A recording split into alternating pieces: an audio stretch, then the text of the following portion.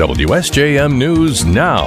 This is the 5 o'clock news block on News Talk Sports 94.9 WSJM. Brought to you by Special Light in Decatur and Benton Harbor. There's a good chance you've walked through a Special Light door when you go to a local restaurant, school, store, or plant.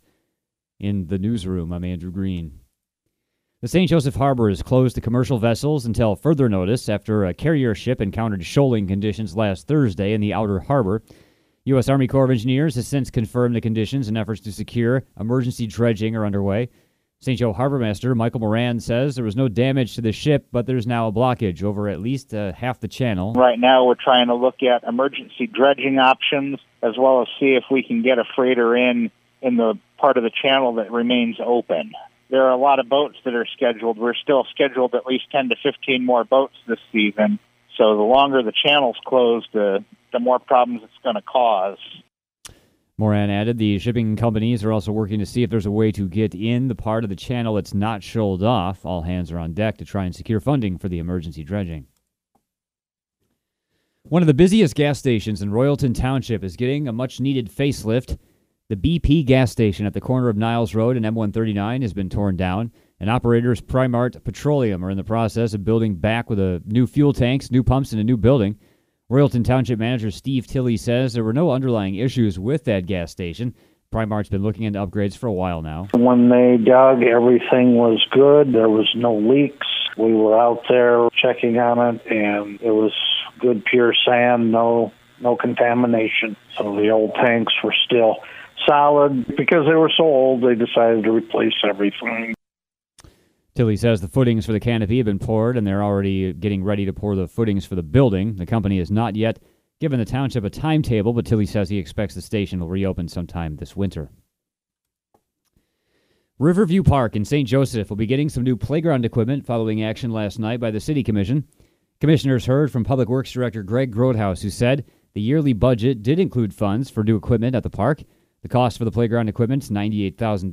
Grodhaus told us it includes accessible swings for all ages and more. And then the structure itself is kind of multi-age. So sometimes you can get like a play structure for kids from 6 to 12 and then have a smaller one for kids 4 and 5, 6-year-olds. This one's kind of incorporates all of that while having a outdoor kind of theme. So like there's climbing apparatus that look like the trunk to a tree. The roofs look like the canopy of a tree. You know, all the things that kids look for is it has the slides, it has the climbing, it has the balance beam. That's not to mention the spinners and the slides. Grodhaus noted due to supply shortages, it could be a year before the new equipment arrives. Commissioners voted last night to make the purchase now so the current cost gets locked in before it goes up. When asked if flooding at Riverview Park could affect the equipment, Grodhaus said the playground area is located in a part of the park least likely to be hit by flooding. The St. Joe City Clerk's Office is reminding voters what they need to know as the November 8th election gets closer. Speaking last night, St. Joe City Clerk Abby Bishop said her office has mailed out around 1,680 absentee ballots, all requested. You can seek an absentee ballot at the St. Joe City Clerk's office or at michigan.gov/vote. The deadline to seek a ballot to vote by mail is 5 p.m. November 4th. Bishop said the City Clerk's office will also hold special hours for those last-minute absentee voters. The City Clerk's office will be open Saturday, November 5th for absentee voting from 7 a.m. till 3 p.m. The last chance to pick up an absentee ballot is by 4 o'clock on Monday, November 7th, the day before the election. Those who go to the special office hours will have to vote there at the clerk's office and may not leave with their ballot. All absentee ballots have to be in by 8 p.m. on November 8th. For those seeking to vote in person, the poll hours on November 8th will be 7 a.m. to 8 p.m. Bishop said the primary gave her office good practice to be ready for the big show, November 8th. The second and final gubernatorial debate is scheduled for tonight at Oakland University. Governor Gretchen Whitmer and challenger Tudor Dixon will answer questions for an hour starting at 7 p.m. You can expect to hear more plans about the economy and gas prices, similar to the last debate 2 weeks ago. She also had the opportunity to give you a gas tax holiday. And guess what? She vetoed that as well. In fact, Michigan right now has some of the highest gas tax in the nation. When the legislature sends me a bill and tells you they've cut your taxes, but they know secretly none of it even goes into effect until 2023, I don't play those games. I veto those games. The debate comes 2 weeks before Election Day, although thousands of voters have already cast absentee ballots. Road fatality statistics are indicating many drivers don't know about their state's move-over laws. AAA Michigan spokesperson Adrian Woodland tells us that's why AAA has launched the Move Over for Me campaign to remind drivers what to do when there's a vehicle stopped on the side of the road. All 50 states, including the District of Columbia, have a move-over law where essentially if you see first responders, and it includes tow providers on the side of the road, you need to slow down and move over. What if there isn't room to move over? If you can't get over, it's really important to slow down so that you can safely pass those that are on the side of the road. Woodland says nearly 350 people are struck and killed outside of a disabled vehicle each year nationally. Meanwhile, AAA surveys find about a quarter of drivers don't even know about their state's move-over law. And AAA's Move Over for Me campaign will run all month with social media messages reminding drivers of their responsibility to give disabled vehicles a break. And a Grand Rapids native will have a film that he wrote screened this Friday at the Austin Film Festival. Daniel's Gotta Die is also the latest film that actor and comedian Bob Saget appeared in before he died this year. Screenwriter Matthew Dressel says Saget plays an executor of an estate. It's a dark comedy of errors. It's about a family, a rich family of sociopaths whose father dies and leaves them an inheritance, but he leaves it all to the good son, the only one of them that's really good.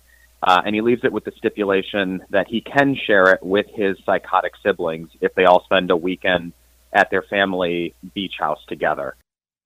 Dressel says Saget was involved in the creative process for his character and adds he didn't know it, but he actually helped them write a beautiful send-off to him. The movie will screen at the film festival, and Dressel says it gets a theatrical release later on. WSJM News now continues with your Bloomberg report.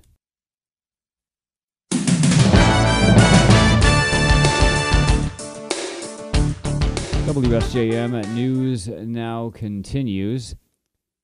Liz Truss tried to put on a positive spin about her disastrous time as a Prime Minister of Great Britain as she departed 10 Downing Street for the last time.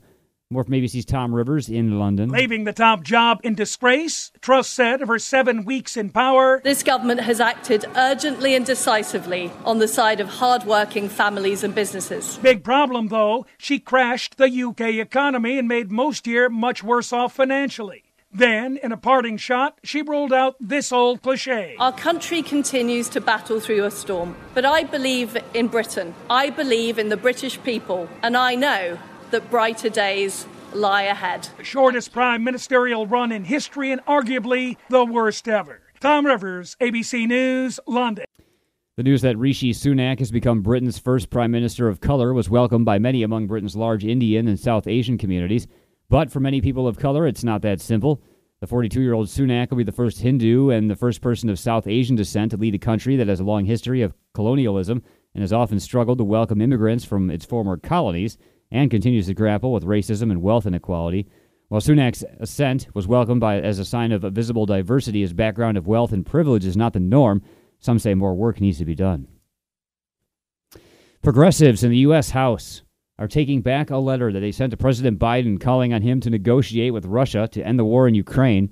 The letter was signed by around 30 Democrats. Here's ABC's Justin Finch. Congressional Progressive Caucus Chair Pramila Jayapal taking responsibility for that letter, saying it was drafted months ago and was sent by staffers without proper vetting. That initial letter urged President Biden to engage in diplomacy with Russia alongside continued military aid to Ukraine. Now clarifying, Jayapal distances Democrats from Republicans who have recently signaled cutting aid to Ukraine should they gain control of the House. Jayapal saying Democrats are unequivocal in supporting Ukraine's fight. Justin Finch, ABC News, Washington.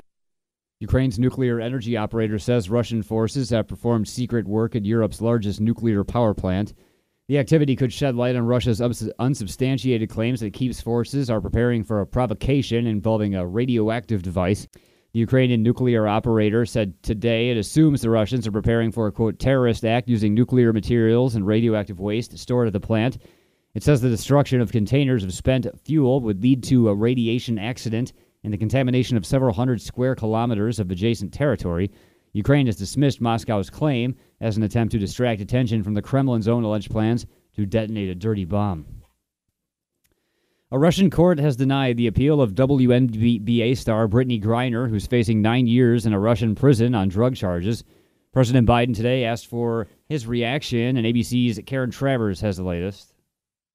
Asked what his next move will be now that Brittany Griner has lost her appeal in a Russian court, President Biden told reporters his administration's in constant contact with Russian authorities to get her and other Americans released. So far, we've not been meeting with much positive response, but we're not stopping. The White House says it's followed up repeatedly with Russia on what it calls a significant and serious offer to get Griner and American Paul Whelan home, a convicted Russian arms dealer currently serving a 25-year sentence in a federal prison in Illinois for Griner and Whelan. Karen Travers, ABC News, the White House.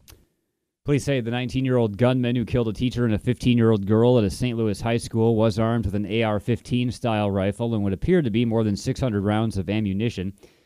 Orlando Harris also left behind a handwritten note offering his explanation for the shooting yesterday at Central Visual and Performing Arts High School.